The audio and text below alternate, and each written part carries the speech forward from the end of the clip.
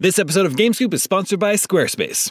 If you're looking for a way to make your business stand out and succeed online, Squarespace is the all-in-one website platform for you. They take the stress out of creating an awesome website, engaging with your audience, and selling anything from products to content to time, so you're able to focus on, everything else. In other words, you'll have more time for gaming. With the new guided design system, you can choose from curated layouts and styling options to build a unique online presence from the ground up, optimized for every device. And with Squarespace's integrated, optimized SEO tools, you'll show up more often to more people. Squarespace doesn't just make things easier for you. Checkout for your customers is made seamless with simple but powerful payment tools that allow you to accept credit cards, PayPal, and Apple Pay, and in eligible countries, offer the option to buy now and pay later with Afterpay and ClearPay. So whether you're just starting out or looking to expand your existing brand, be sure to visit squarespace.com for a free trial, and when you're ready to launch, go to squarespace.com/gamescoop to save 10% off your first purchase of a website or domain. That's squarespace.com/gamescoop for 10% off. When it comes to wireless carriers, sometimes what you see isn't always what you get. Except with Visible. With Visible, what you see is exactly what you get. If you haven't heard of Visible, well, now you have. They're the wireless carrier that's making wireless visible. It's in the name. With Visible, there are no hidden fees, no fine print, no hassle, nothing to hide. It's just $25 a month, all taxes and fees included. And you don't need more than one line of wireless to save. You can save on a line all to yourself with unlimited 5G data powered by Verizon. And again, just $25 a month. The future of wireless is here, and it is transparent. If you want more transparency in your wireless plan, you want to be on the Visible plan. Switch to Visible today and save at Visible.com. That's Visible.com. Monthly rate on the Visible plan. For data management practices and additional terms, visit Visible.com.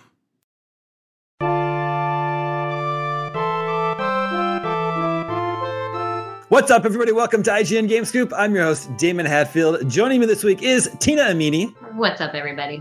Sam Claiborne. New set. And Justin Davis. Scoop.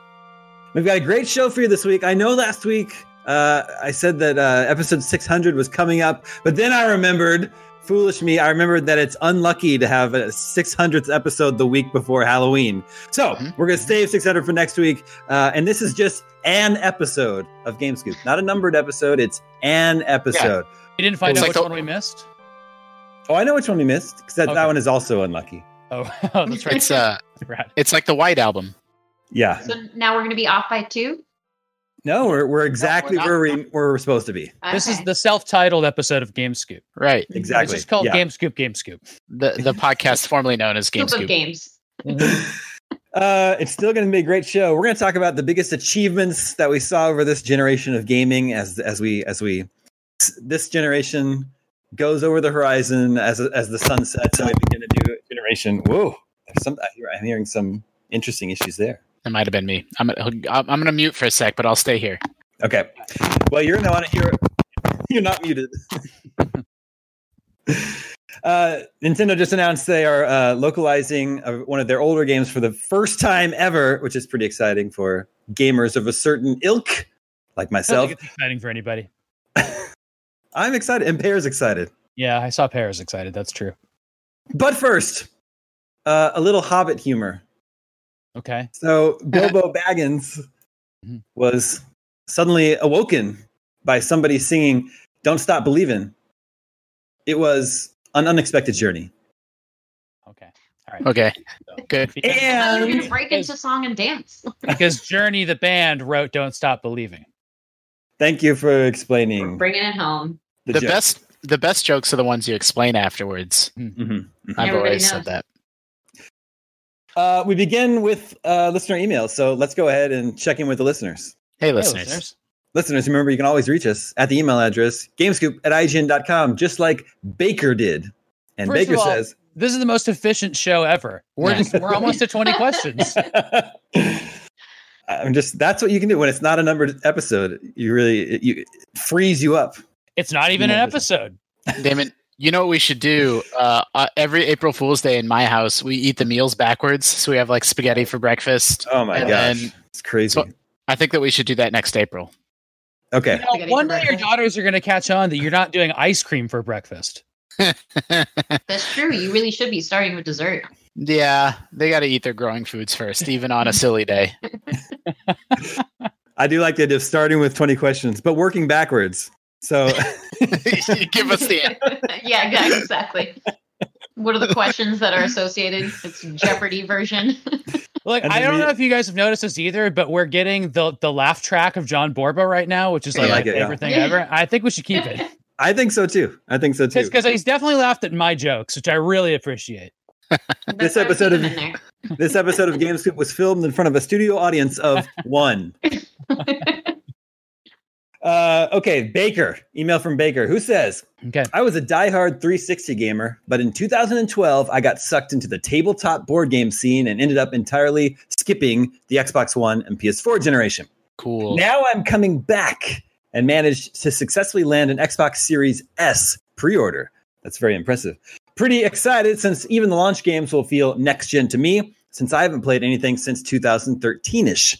In preparation, I have resubscribed to GameScoop to try and get reacclimated to the current gaming landscape. I'm curious what y'all would say are some of the major advancements, graphically, user interface, peripherals, etc., that have happened in the last 7 years I've been gone, besides the obvious that it all just looks better. Great question. So hair looks better, faces look worse. Is that true? I know they still haven't really gotten lip syncing for the most part. Well, it's uncanny valley, right? The closer you Yeah. get to realistic faces, the weirder they weird you out. And also, hair hasn't really begun to look better. Once they can get long hair working well, then we know we're at a good juncture with video games and graphics. I thought Final Fantasy VII had some pretty good stubble in it. Good stubble.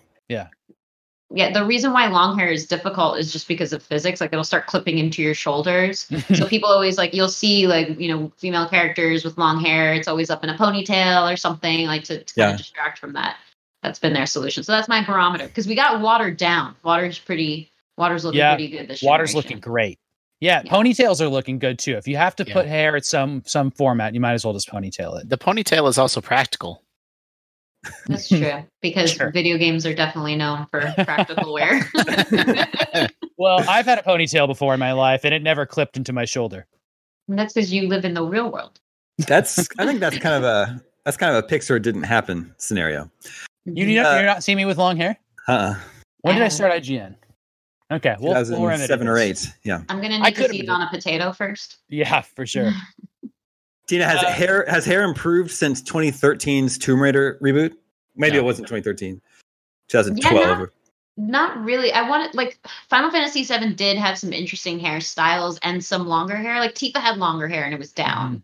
So that was okay. I think they just parted it specifically. So, yes, to a degree. Those bees look really good in Super Mario Galaxy. They're very hairy. Oh, yeah. Did we ever come down on whether or not the bees have fur? Whether it's called fur? Exactly. Yeah. I saw a very furry spider yesterday and it freaked me out. I think what we're kind of beating around here is that games have hit like a point where like graphics are good now. Things can look good, but like art styles are the things that are standing out to us more, not really graphical big leaps and bounds, which is a cool time to be in. Agreed. Yeah, I think like what was it? Rockstar was peddling around Red Dead 2, like there were bear mark scratches in the trees, and they were like, "Look how cool these scratches are!" Just because like there's a level of detail now. So I guess you can consider that more artistic value, where you can actually render that much more detail, and allegedly the next gen consoles will be able to do even more than that. So that's like a really good point. Additive thing, yeah. I have my real answer to this question is that everything is open world now, and that's a trend that started the generation before with games like Assassin's Creed and like obviously things like Grand Theft Auto have always been open world, but now there's an expectation that like if a game like Dishonored comes out and it's not open world, everyone's like, oh, that's a little weird, that's surprising. Like I feel like it's become the default for any like big AAA game, is that it is going to be open, or at the very least wide linear, which is also a term that's probably been coined over the last generation. Meaning games like Uncharted or like Gears 5 that take you through sort of section by section, but then within each section there's like big open spaces that you can explore. Last of Us 2 as well fits into that bucket. They're also, I think last generation, the big thing used to be you can play anyway, like you can stealth or you can go guns blazing. That was the sort of thing that I always heard on the PR preview beats. And I think this generation finally accepted that as like, okay, every game kind of has an element to that. It's no longer special, but you can make your own choices that semi-impact the narrative in one way or another. So that became a little bit more popularized too. Yeah. I do you remember how, go ahead, Damon. Well, I was going to sort of agree with both Justin and Tina's points. Cool. When I think about something like Assassin's Creed, something that started out pretty, narrowly focused on recreating the experience of an ancient assassin has now become like a jack of all trades. It's, you can still assassinate people, but you can also just go in with a combat focus if you want. And there is huge open world exploration. And now there's crafting systems, it's just Hunting. Like everything that they can throw into those games now, they throw in there. Yeah. Please. So, someone go. Go, Justin. It's just going to say that everything is an RPG now. That's true. Which is another trend that I think started last generation. But like now every single game has to have like a skill system and crafting system and, gear and loot. That's really, really pervasive in AAA gaming in a way that I don't think it had quite gotten there last gen. When the original Borderlands came out, we thought, me and some other folks at IGN thought it was so weird and crazy that numbers flew out of people when you shot them. Love it. And now that's just every game. Yeah. Mm-hmm. Yeah, it was such a unique concept to marry certain RPG elements, but turns out progression is fun. Yeah. Yeah, for sure. And being able to see that you're actually making progress. Do you remember when there would be bosses where you didn't even know if you were hurting them? And then they added bosses that kind of like changed color a little bit in old games. It's really funny. It used to be like, I don't know if I'm actually killing this boss and I'm 15 minutes into it. I hated that. But they would also do the opposite where sometimes things would have 2 health bars. Oh yeah. Yeah, the health bar goes all the way down, and then all of a sudden it's like green health bar. I think that's recently. I don't go through those shields. I don't mind that if you can see if you can see the next level underneath. If you as long as they're being transparent.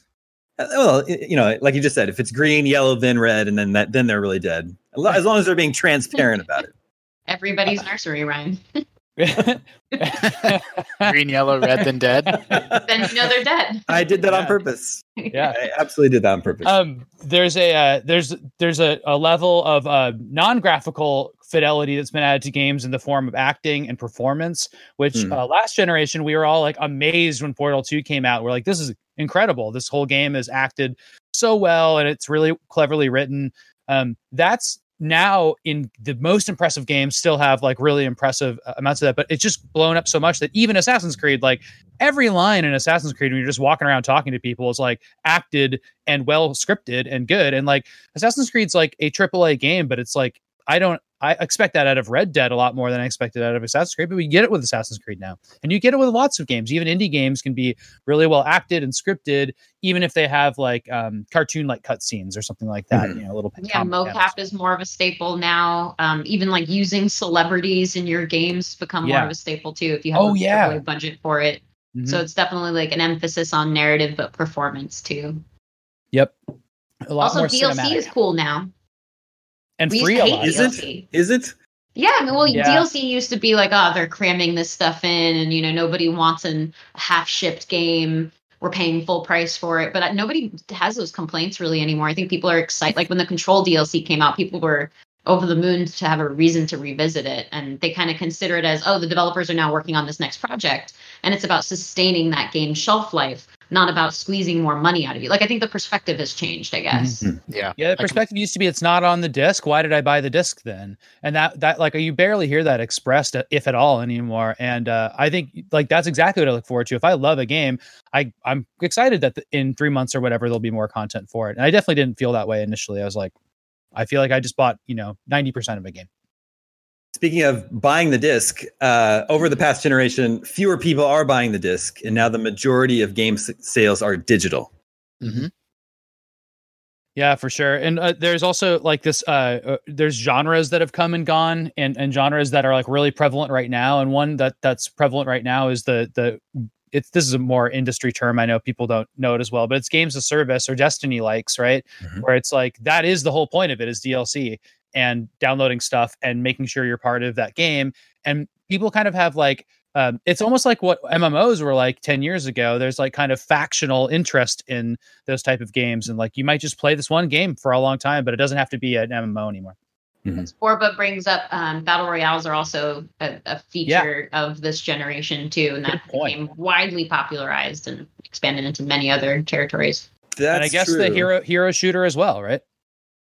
Mm-hmm. Yeah, which wasn't new because like Team Fortress had done that, but you know, Overwatch certainly gave that genre a jolt of life, right? Games like Warframe, I believe. But battle royales, that's 100% like that's a contemporary thing that if you didn't have a system over the past 7 years, like you haven't played a battle royale because there just wasn't an example of one. Unless you're playing on PC or mobile, but sure. Yeah, your iPhone. Yeah. Not Fortnite anymore.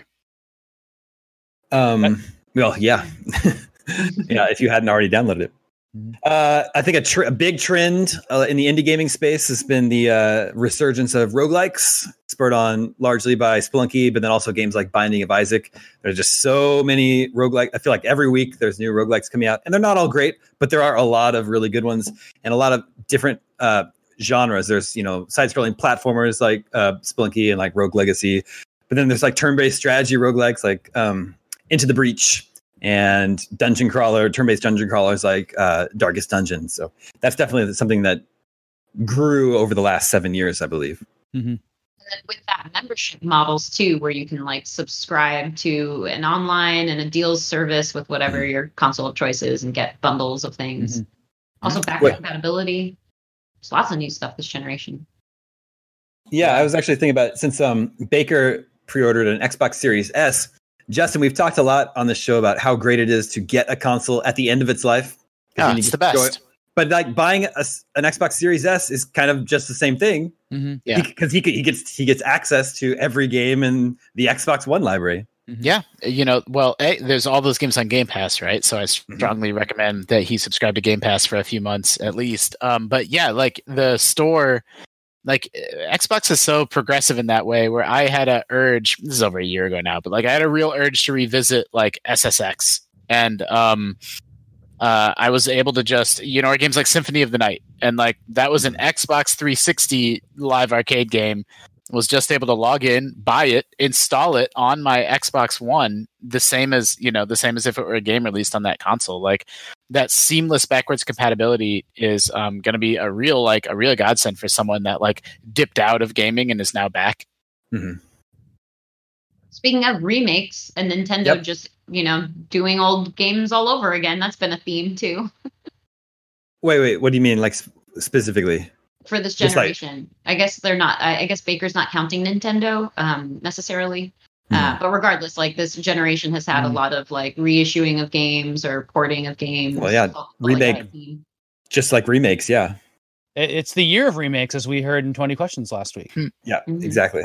I mean, seriously, that's like that was around before, but like now there's so much nostalgia packed into marketing and like the way to, you know, like the biggest Nintendo game this fall is 3 old Nintendo games. I mean, that's and it's totally accepted. People were super hyped for it. Like they're just really, really pleased to get that package.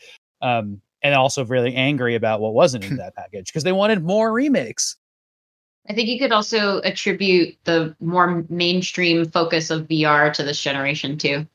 More towards the tail end, but that's certainly become a big staple of this generation. Yep, yeah, was it Polygon that had the? I think it was Polygon has that really interesting feature right now. As like VR has been 5 minutes away for like 8 years now, and like it can't quite break through. Like everyone's like, it's right around the corner, and it never quite gets there. But it's still growing, right? Like every year VR is still bigger than it was the year before. It's continuing to sort of slowly trudge up the mountain and, you know, remains to be seen whether it is going to take over the mainstream or not. But this was definitely the biggest year for VR ever. And, you know, thanks to Half-Life Alyx and the Oculus Quest 2. So, you know, we'll see what happens in the future, but that's definitely something that if you dipped out of games in like 2013, none of that was really here yet. You know what you would have missed if you didn't have the last gen is you would have missed the Kinect, which was really strange. That was a really weird time. Well, but the Kinect was on 360. Yeah, that's true, but it came with the Xbox One. Yeah, for a time. Do you think it hooks up to the 1S? I don't know about that. That's interesting. I don't know. I wonder if he was only doing board games. I want him to write back in and let us know. Like he's probably playing Pandemic Legacy and Gloomhaven and all the big AAA hottest board games. I want to know more about that. What about something that's become ubiquitous in any open world game is a photo mode? Oh yeah, photo modes. Yeah, Ghost has the best one. Ghost is really good. I just played through the part in Breath of the Wild where you get like a camera and they force you to start using it and stuff. And I didn't remember this, but in that game, you can complete that game by taking like 1,000 photos of like every single animal and dragonfly and blade of grass, which is so crazy. You can complete the game by doing that? Well, it's like if you're going to 100% it. Oh, okay. You would have to get all of these photos and they're obnoxious. John, we might be able to hear you, your keyboard. What John typed typing, us. Lol.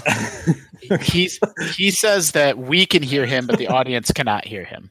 Oh really? Man, I wouldn't mind if his laugh track was on the actual. Wow, it's been a confusing 15 minutes. No, I was going to say not having an episode number, starting at the end, hearing laughs out of nowhere. I think this episode might be haunted. Ooh, it is spooky season. Ooh, wow. We need to get the soundboard for Damon and just put Borba's laugh on it. Awesome. Sounds like Zangief. Or Karnov. Yeah. Borba, you should think about being a Karnov for Halloween sometime. A couple other things. There are share buttons on the controllers that allow you to immediately upload game footage to social. That's something totally new to this generation. And another like type of game that I think is very unique to this generation is the Twitch bait game. The game that maybe isn't all that great and is kind of janky, but it can be kind of funny to look at or watch people play. And if they can get a popular streamer to play their game, then maybe their game will find some success that way.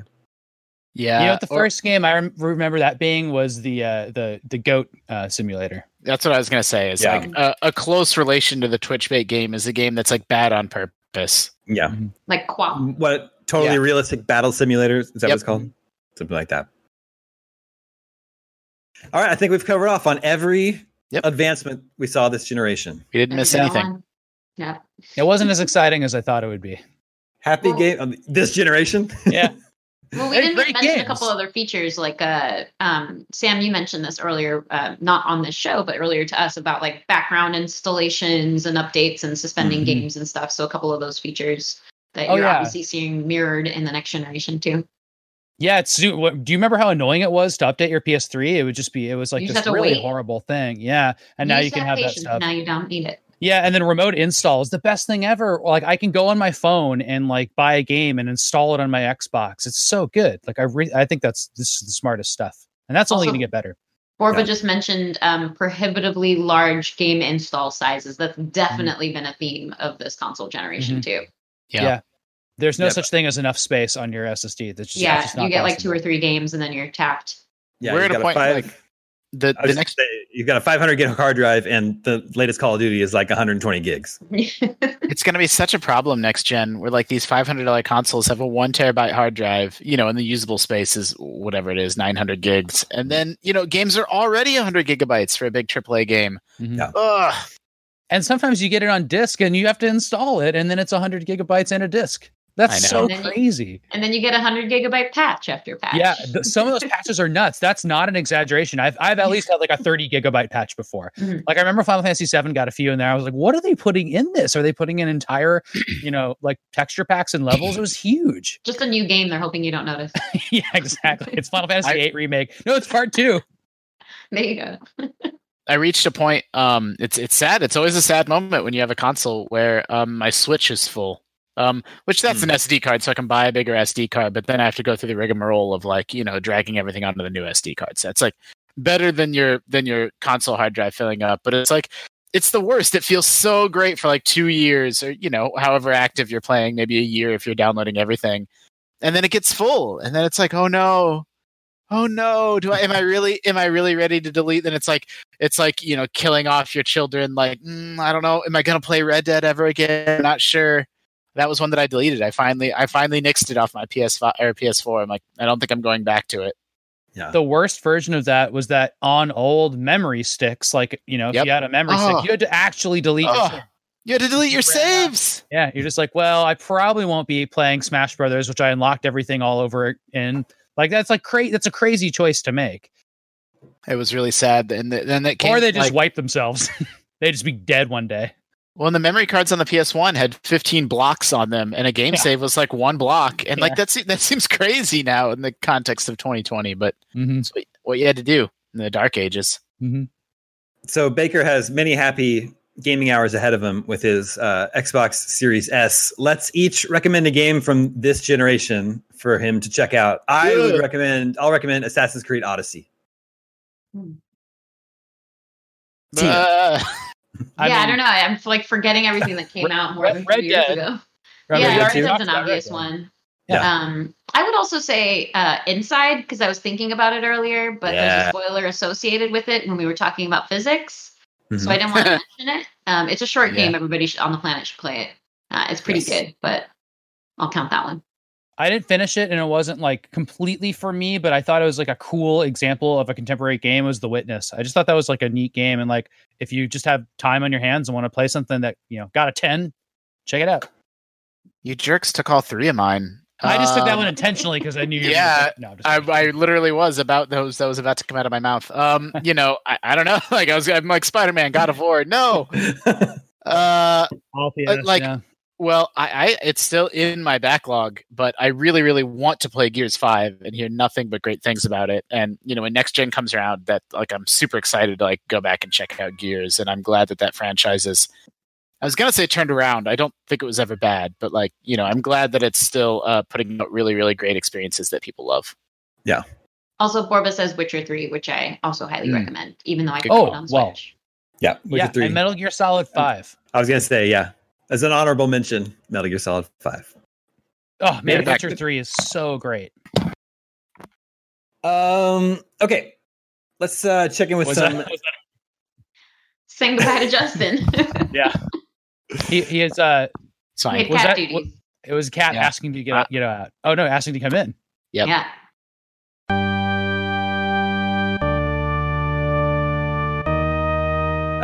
Let's check in with some news today. Nintendo just announced Fire Emblem Shadow Dragon and the Blade of Light. It was the original Fire Emblem game released on the Famicom, I want to say 1990, but was never localized here. It was remade for the DS, which I reviewed. And that was very really? Good. Mm-hmm. Nice. What'd you give it? I want to say an 8.5. We don't do that anymore. I know.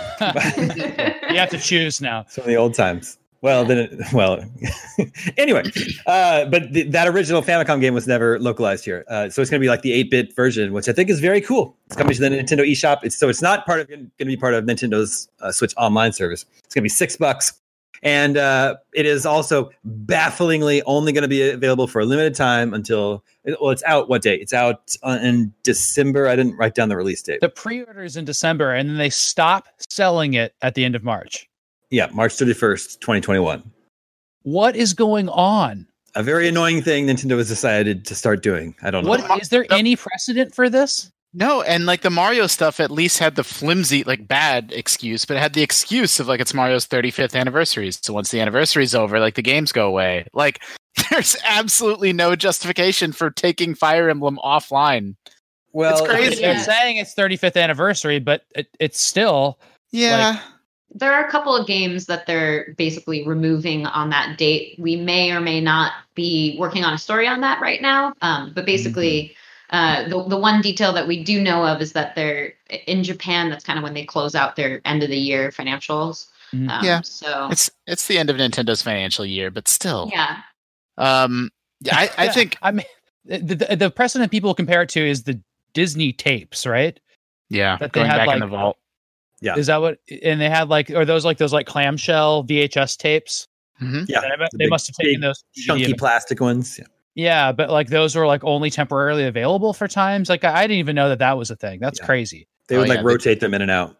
the Disney Vault was a real thing. Look at how cool this gameplay looks, though. Like, I think it's so cool and unprecedented. Like, this is a total like indie developer thing to do, right? Like, it's not a Nintendo thing to do.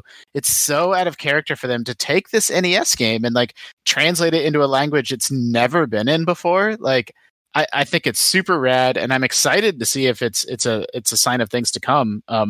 It's really out of left field too, because the game did get a remake, and that was how they sort of brought that game and those characters like Marth, into the U.S. gaming lexicon for the first time. So, really unusual and surprising, and I'm pleasantly surprised. I'll buy it for $6 for sure.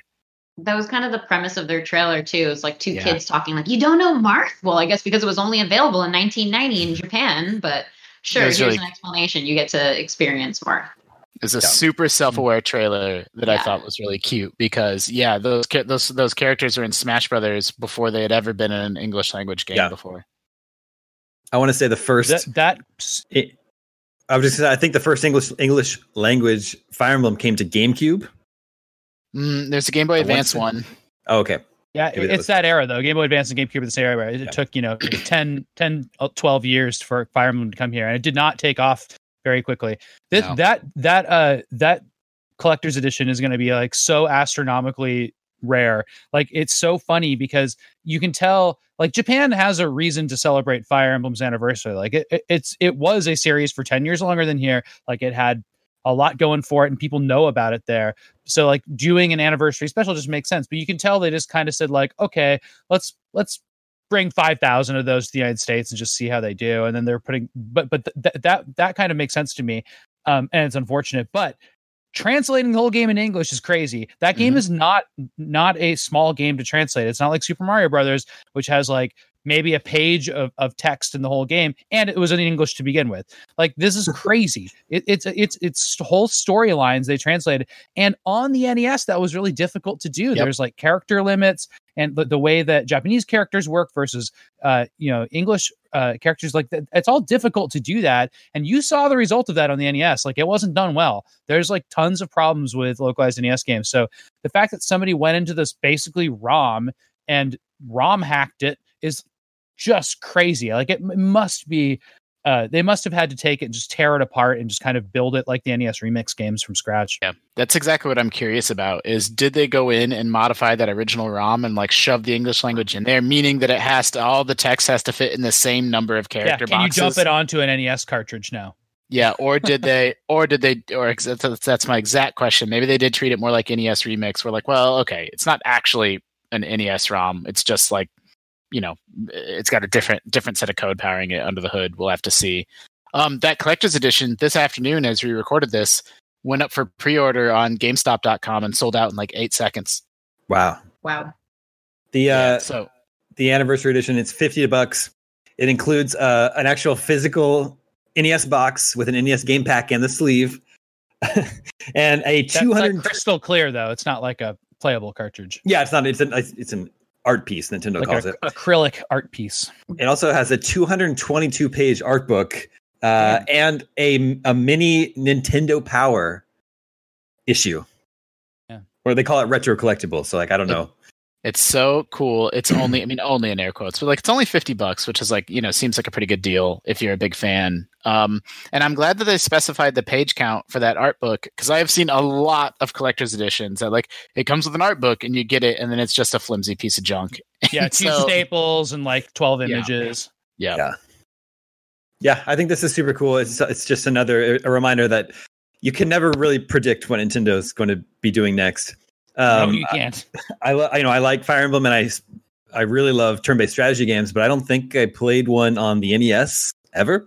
It's probably more of a 16-bit game, and it's cool seeing like the two characters at the top of the screen, about to do battle with each other. It immediately brings to mind the Shining Force series on the Sega Genesis, which was probably close to my first introduction to that whole series. So I don't know. I'm really excited to check out how that plays in an 8-bit game.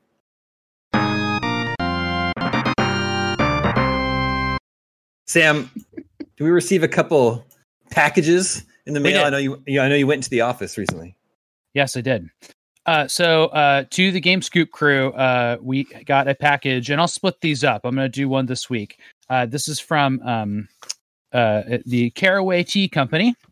They know we have some tea fans on staff, right? Mm-hmm. And Wayne is a fan and wrote us. And there's a pretty cool thing that he sent us here. So he says, thanks for the opportunity to send you Caraway Tea products and to get them to your cohorts. I'm sending enough tea for the Common Games crew to have 4 teas. But honestly, if someone doesn't enjoy it or want it, that's fine too. You can give it to a neighbor, friend, or someone in the IGN family.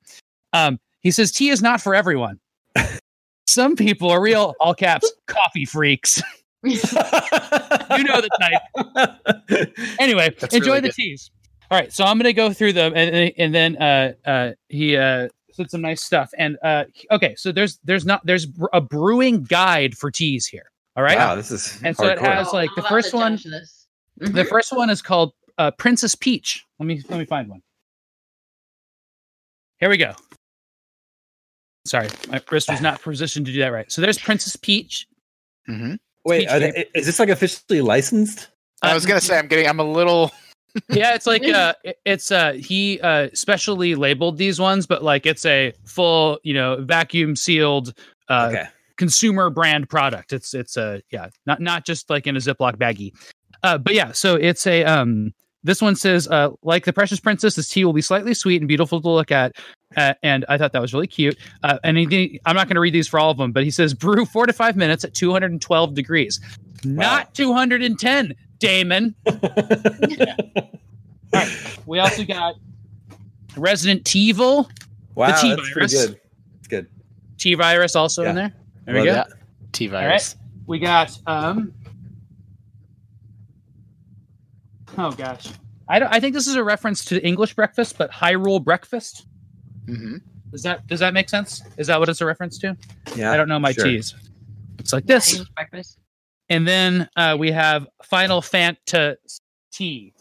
Took a few steps. Yeah, and it looks like this.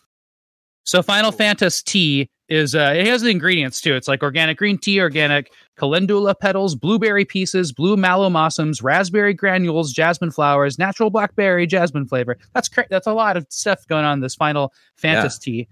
And then finally, because all of these had good names, and he knows we're a big fan of jokey names, he gave a list of the names that he didn't use. Oh, wow. The rejections. Yeah. Samus Orange. Okay. The Blueberry Bomber, and I hate the Blue Bomber. I think that's so funny. God of Orange, and that's just orange. Cute, right? All right. And John Moore will like that one. Then we have Green Hill Zone. I guess it's because green tea, right? Green Hill Zone. Yeah. That's from Sonic. Wario, you gonna drink that tea? What? These are a little bit of a stretch. Teenage Mutant Ninja Teetles 4. Teetles in Time. Wow. Okay. Bionic Kamengo. Okay. That one I like. Mm-hmm. There's a lot more of these. How many more of these are there? I'm not going to go anymore. I'm gonna leave some to the imagination. Okay, but I will leave you with Camomile's Tails Prower. Good. So that's Sonic's. That's pretty good. I do have to say miles per hour with chamomile. You see what's going on there? Mm-hmm. I can explain this more. I am a little disappointed. What's the name of our sender? Wayne. I'm a little disappointed that Wayne didn't go with a tie-in with the video game Steep. Man, let me see if there's just Steep in here. Yeah. Anyway, he says he says you're number 519 fan and number 26 nemesis. I don't know what that means. And he says, P.S. all teas lovingly prepared by my coworker and fiance Julia Amberg. And PSS, we usually outsource labels for customers, so the quality isn't the best, but we tried our sweet little NY Hearts best. He's from New York. So they do these custom teas for people. That's their business, which I think is really neat. Anyway, thank you for the teas, and then we have some big tea fans on the staff here that we will get these to. Yeah. That's very cool. Are they loose leaf teas, Sam? I don't know what that means. What do you think? They are. I've been meaning to get one of those metal steeper things. I thought you just put this whole thing in your mug. Oh yeah, plastic and everything.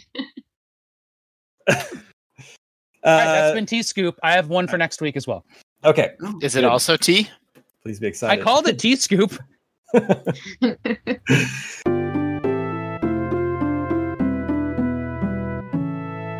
Okay, another email. This is Kev from Sheffield. Kev says, Sheffield is home of Sumo Digital. He says, as a 38-year-old British gamer, my formative years were a very different experience than yours. I often hear about these days on even brilliant game shows such as your own, and I just wanted to raise this as I feel it's a part of gaming that isn't really recognized. Growing up, it was very rare to meet people with an NES. No one ever mentioned Contra or Mega Man, a whole host of other games that now have risen to classic status. We didn't have the video games Crash. We never buried anything in the moors, which is the closest we have to a desert, I believe. We never had the experience of not owning a lot of games because tapes and discs were so cheap in comparison to carts. So the Amiga, Commodore 64, Spectrum, Acorn, Sinclair, Amstrad, Atari ST, even the BBC Micro are machines that are hugely important. And whilst it might not look like a fantastic era in retrospect, without it, we wouldn't have had Grand Theft Auto, Wipeout, Tomb Raider, Football Manager, Total War, XCOM, anything made by Rare, and a whole host of others, all of which are titles from British and European studios who trace their roots back to that tape and disc scene in some form. I hope you read this out. If for no reason, then it would be cool to hear the names of my favorite machines on my favorite podcast. One's called an Acorn. Yeah. That's so cute.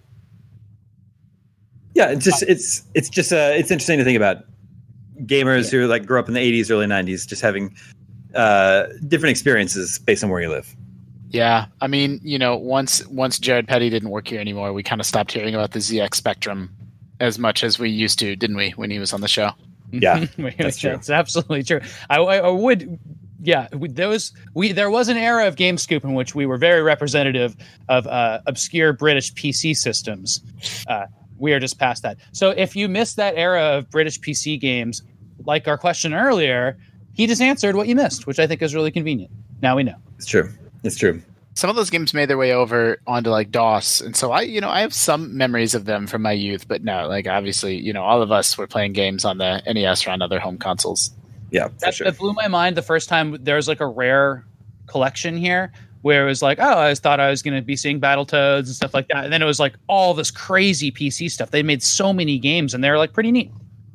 Yeah, you gotta wonder, like console wise these days, like kids that are growing up with this generation or the last few generations of consoles, like dependent on what your parents decided you were going to be committing your allegiance to, like what was your experience like versus a friend's. If you don't have, like, if you're strictly PlayStation or strictly Xbox or whatever else. I think that's why a lot of people grew up with Halo or not based on that. Yeah, there's definitely developed parts of the world that have completely different ecosystems for games, and Brazil is really different than here. There was retro systems there that were still producing games until pretty recently that we call retro, like the Genesis. And then there's China, which doesn't have a lot of of the same console stuff, but a huge PC gamer system there. And there's government regulation, all kinds of stuff that change how people perceive games in a giant country on earth right now. Yeah, only in the last few years did China allow video game consoles to be sold there again. This is like your kids too. There's no more StarCraft 2 content for them. Is it not? Is it banned from there? No. It's huge on the east, but it's also not like Blizzard is not developing content for it anymore. That's right. It just patches stopped. And fixes. Yeah. Yeah. Scoop. They're like, we're done. A couple of GDCs ago, Tina and Sam and I went to a talk from the creator of Lemmings. The retro game Postmort, is that what they call it? Classic gaming Postmort? Classic game, yeah. Psygnosis. Anyway, that is sort of like the era that Kev from Sheffield, I think, is referring to there. Yeah, and they showed like, they all worked on, PC games and like little offices and stuff. It was like a very indie scene, and that company, became elements of Rockstar and stuff like that. He's exactly right in pointing out like we wouldn't have these giant things without that PC scene there. I like that point about tapes and discs being, cheap ways to distribute stuff. The underlying thing there is that they're cheap because they're rewritable. So you just stole everything. We were unable to do a lot of game bootlegging in the United States when we were all growing up, because like if you had a PlayStation 2, you probably just got used PlayStation 2 games. You didn't get a bunch of burned PlayStation 2 copies. But boy, it was not like that before 1990 on PCs, and even in the 90s, right? Everything you got was stolen. And that's still like a huge underground market for cracked PC games, obviously. But man, if that's all you had was like big discs of free games, like that's pretty cool. Extracurricular activities. A couple episodes ago, I commanded Scoop Nation watch Cobra Kai on Netflix. If you have finished Cobra Kai and you're looking for something else, I finished season 2 of The Boys, and it's really, really good.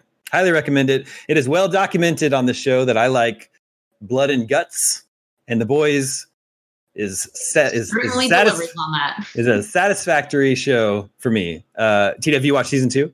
Yes, and they somehow managed to one-up themselves every single episode as far as the blood and guts go. You're like, what is it possibly going to be next time? Just a sea of blood in every scene.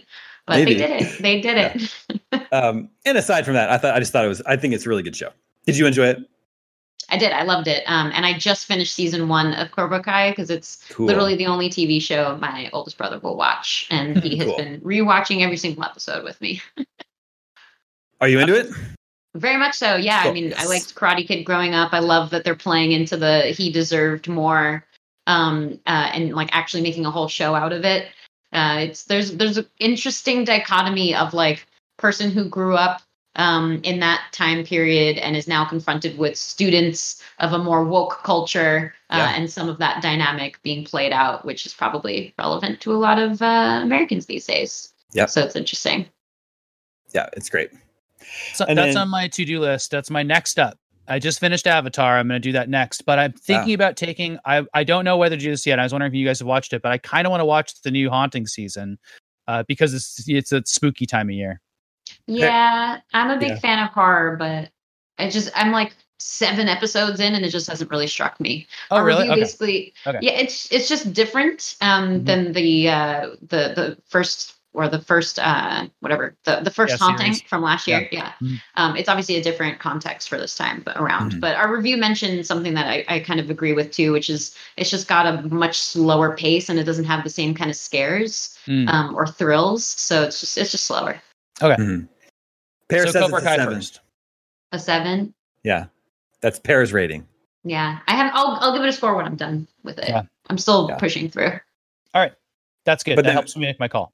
But then what'd you think of Avatar, Sam? I loved it. It was so good. It gets better and better too. Like they kind of rethrow all of the same relationships at each other and mix them all up, and everybody, you find a different side of everybody except for Zuko's sister, who's just evil the whole time. And it's really, really fun. And I really like how it wrapped up. And then I hated the very last scene. I thought it was very gross and weird. Gross. Wow. Yeah. I forget what the last scene was. It was the kiss. Yeah. It was a kiss. Yeah. It was all building towards that. It did build towards that. It just felt very strange. And I was surprised that it ended up that way. But I did like how the rest of the series resolved. And there's so many elements, like you were mentioning for Cobra Kai, with Star Wars in it. And I know that team went on to work on the Star Wars cartoons. I also loved Lovecraft Country. And I think unpopular opinion, but I like Raised by Wolves too. Oh, is that unpopular? No way. That show's dope. That's great. Yeah, I've heard some people like pass on it fairly early on, and it is weird. Like the first episode, you are kind of weirded out by it. Like, what are these androids and these like futuristic costumes that are just really form fitting? Like, what's the point of this? But once you get beyond the first episode and like actually accept the universe and the lore and the costume work and whatnot, then it gets really good. The Davis household loves Raised by Wolves. Wow, good to know. That's the Ridley Scott one. Mm-hmm. Is that right? Okay. Well, he did the pilot episode.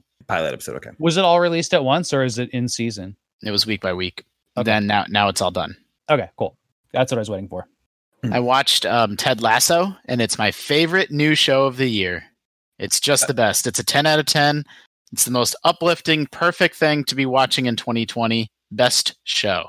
Ted Lasso. So I've heard that name, but I don't know anything about it. Like, what's the elevator pitch? It's about an American football coach who is sort of a doofus. He's sort of a hick, but then it turns out he's actually very smart. Like that's the conceit of his character. And then he goes over to England to teach football, like a soccer team, a Premier League soccer team, and doesn't know what he's doing. But then eventually wins them all over. And he's just a very heartfelt, genuine, nice, kind guy that wins everybody over. And like they all start out against him and they all end up being on his side by the end of the show. It's SNL Jason, right? Jason Sudeikis, yeah. Jason Sudeikis, yeah. Yeah, he's the main character. and it's on Apple TV, which I still get. I got free for a year because I bought an iPad, so it's like you got a free year of Apple TV. Then they sent me an email that's like, oh, you can have it free for another 3 months. I'm like, okay. Yeah. Sure, so it's I think a lot of people are probably still in their free Apple TV period, and I cannot recommend it highly enough. Wow, a sports show at the top of Justin's list. Yeah, but it's not a sports show. Like, that's the thing, right? Like, it's not about soccer in the same way. Well, I don't have an analogy about it, but that's there in the background, but it's not what the show's actually about. It must be like Friday Night Lights, where you don't have to be a big football fan, right, to love Friday Night Lights. Yeah.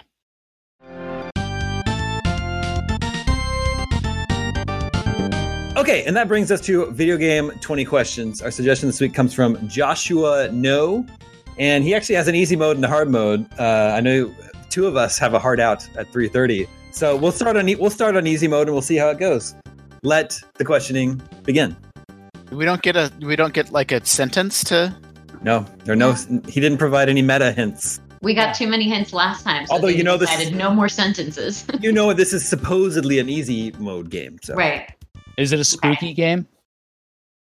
No. Then why did you pick it? You know what time we're all wearing Halloween elements.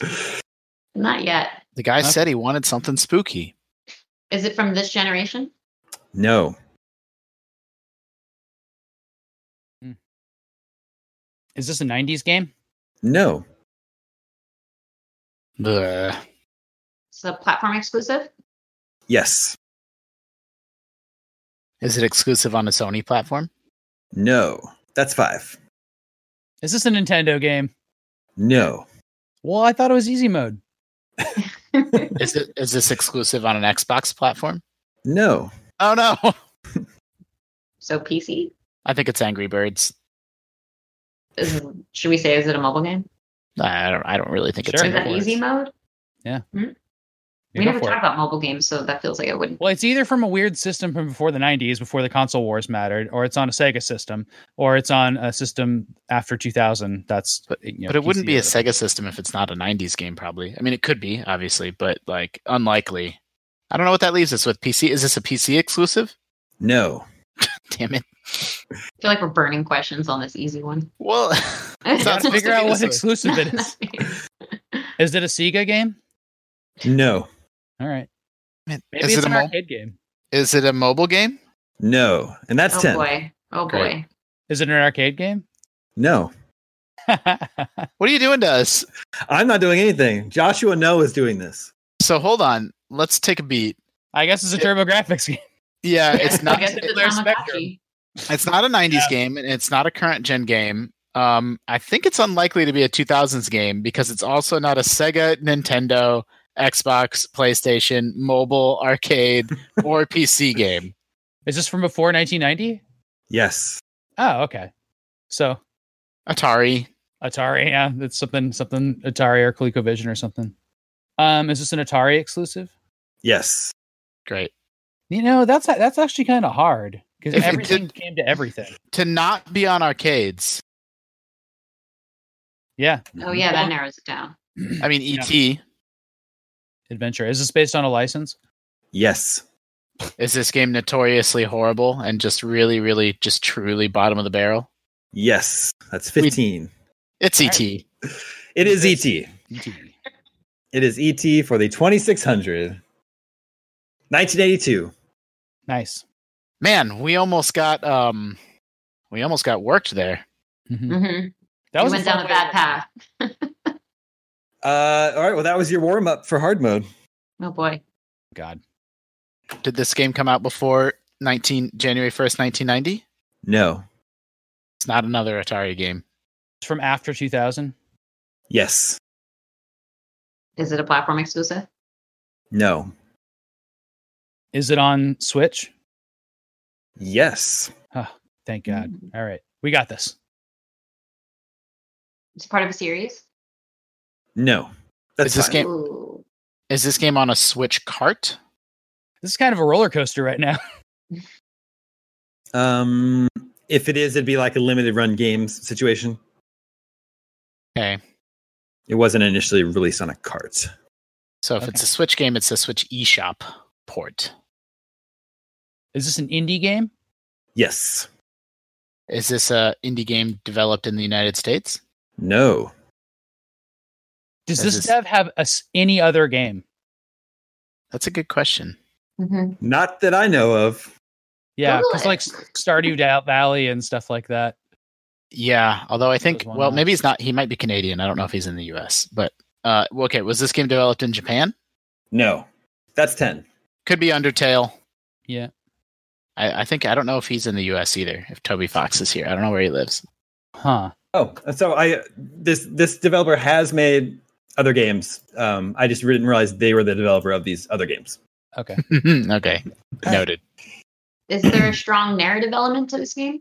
No. Is it a roguelike? No. I think it's Ding Dong XL. Did you make that up? I don't even know what that is.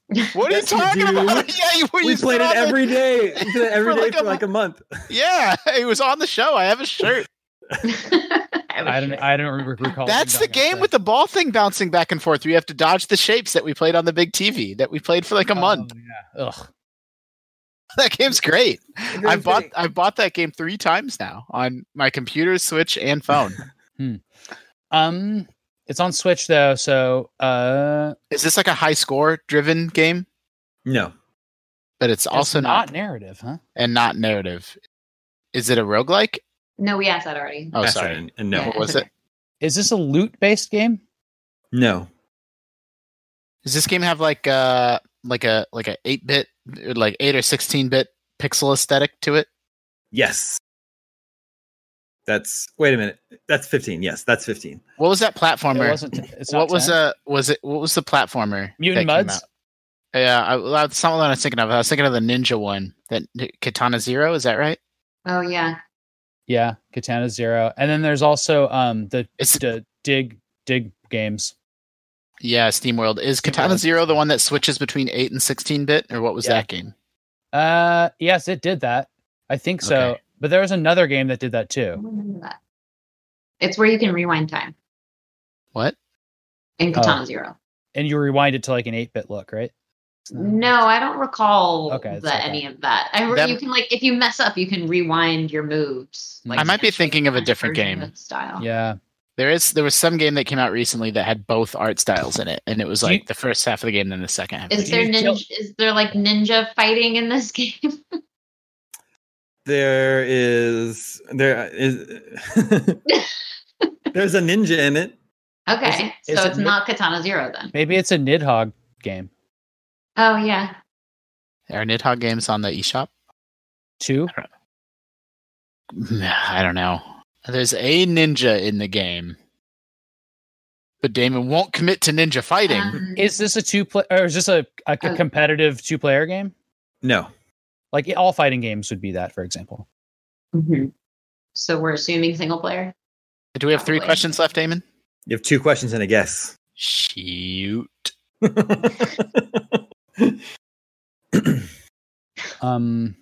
Is it helpful to know? We don't know that it's a platformer or like a 2D side scroller. Yeah, I'm just assuming that. Yeah. Let's go down the ninja path. There is a ninja in the game. Maybe it's like a boss or a singular enemy. It is hard mode, so it's probably unlikely to be Katana Zero or something that's like a little bit more well known. Kitty agrees. I actually don't know if you actually kill stuff in this game. It's not narrative though, so would it be? Maybe it's puzzle. A ninja in it. Yeah. Could it be that game that put a ninja and not fight? Yeah, like that puzzle fighter type stuff. What's the Bubble Bobble Puyo Puyo type thing? Does that have characters in it? No. Bust a move.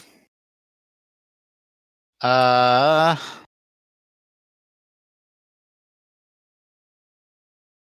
kind of want to ask if we've reviewed the game. Oh yeah, that's a good one. Because if we didn't, then surely it is far more obscure. Yeah. Yeah, that's great. Or if it was well received. Yeah, you should ask if we reviewed it. I think that's good. Okay, did we? Yes, look it up. Of course we didn't. Oh, please. Kitty, just wait. I hope we did. Should we ask if it's a spooky game? I think you asked. Oh wait, you asked that the last round. Okay. Yes. We reviewed it. IGN did review it. Should we ask if Tom Marks reviewed it? Probably. Can we phone a friend? Yeah, exactly. If we guess the reviewer, can we call the reviewer? It could still. We should have one of those options for hard modes. Phone a friend or whatever. Pretty cute. What is the name of that game? I think it's probably that game. Which one? The one that has both 8-bit and 16-bit modes in it. Kitty. Is this a platformer? Yes. Yeah. That brings us to our guess. Now we have to guess. Your hint is that this is a Super Damon game. I played the heck out of it, but I'm probably the only one of us that did. Yeah. What was the one? I mean, well, it's not the one that you reviewed. Damon reviewed. You reviewed that eShop game not too long ago, Damon, that had an 8-bit art style. But you would not have to hesitate to know whether we reviewed it if you reviewed it.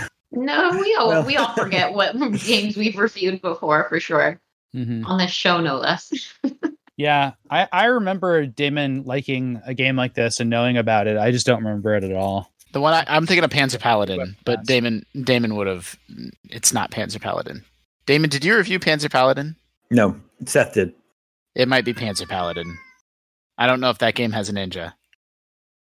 What about? Oh man, no, it's not that.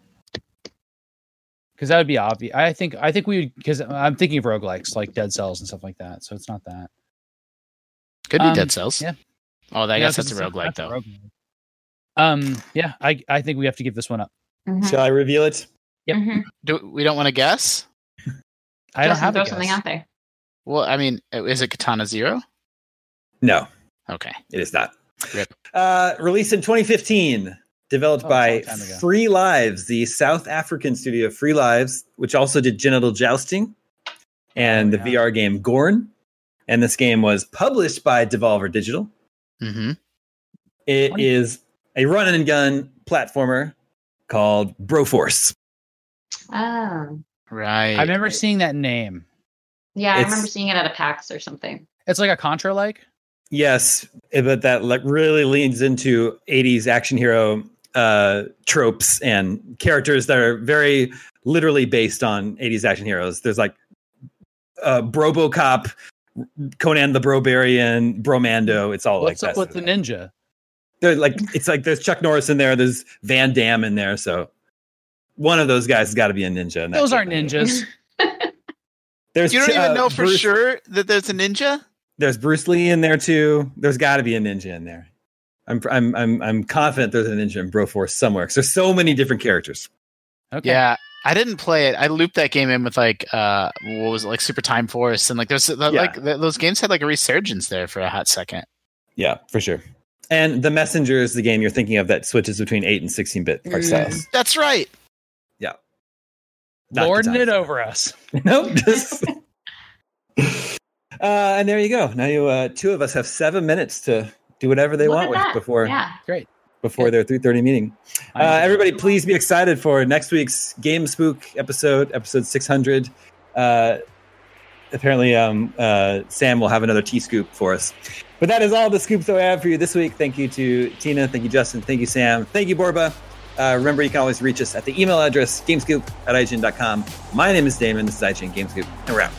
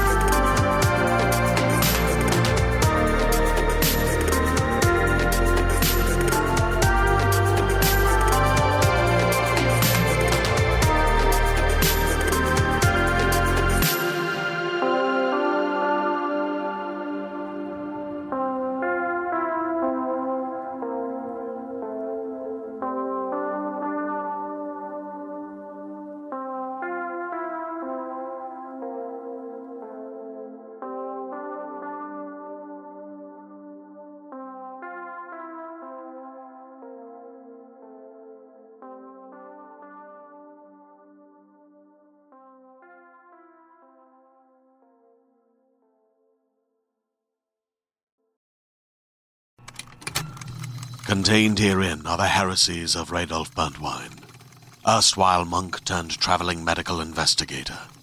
Join me as I uncover the blasphemous truth of a plague-ridden world, that ours is not a loving God, and we are not its favored children. The Heresies of Radolf Burntwine, coming January 2nd, wherever podcasts are available.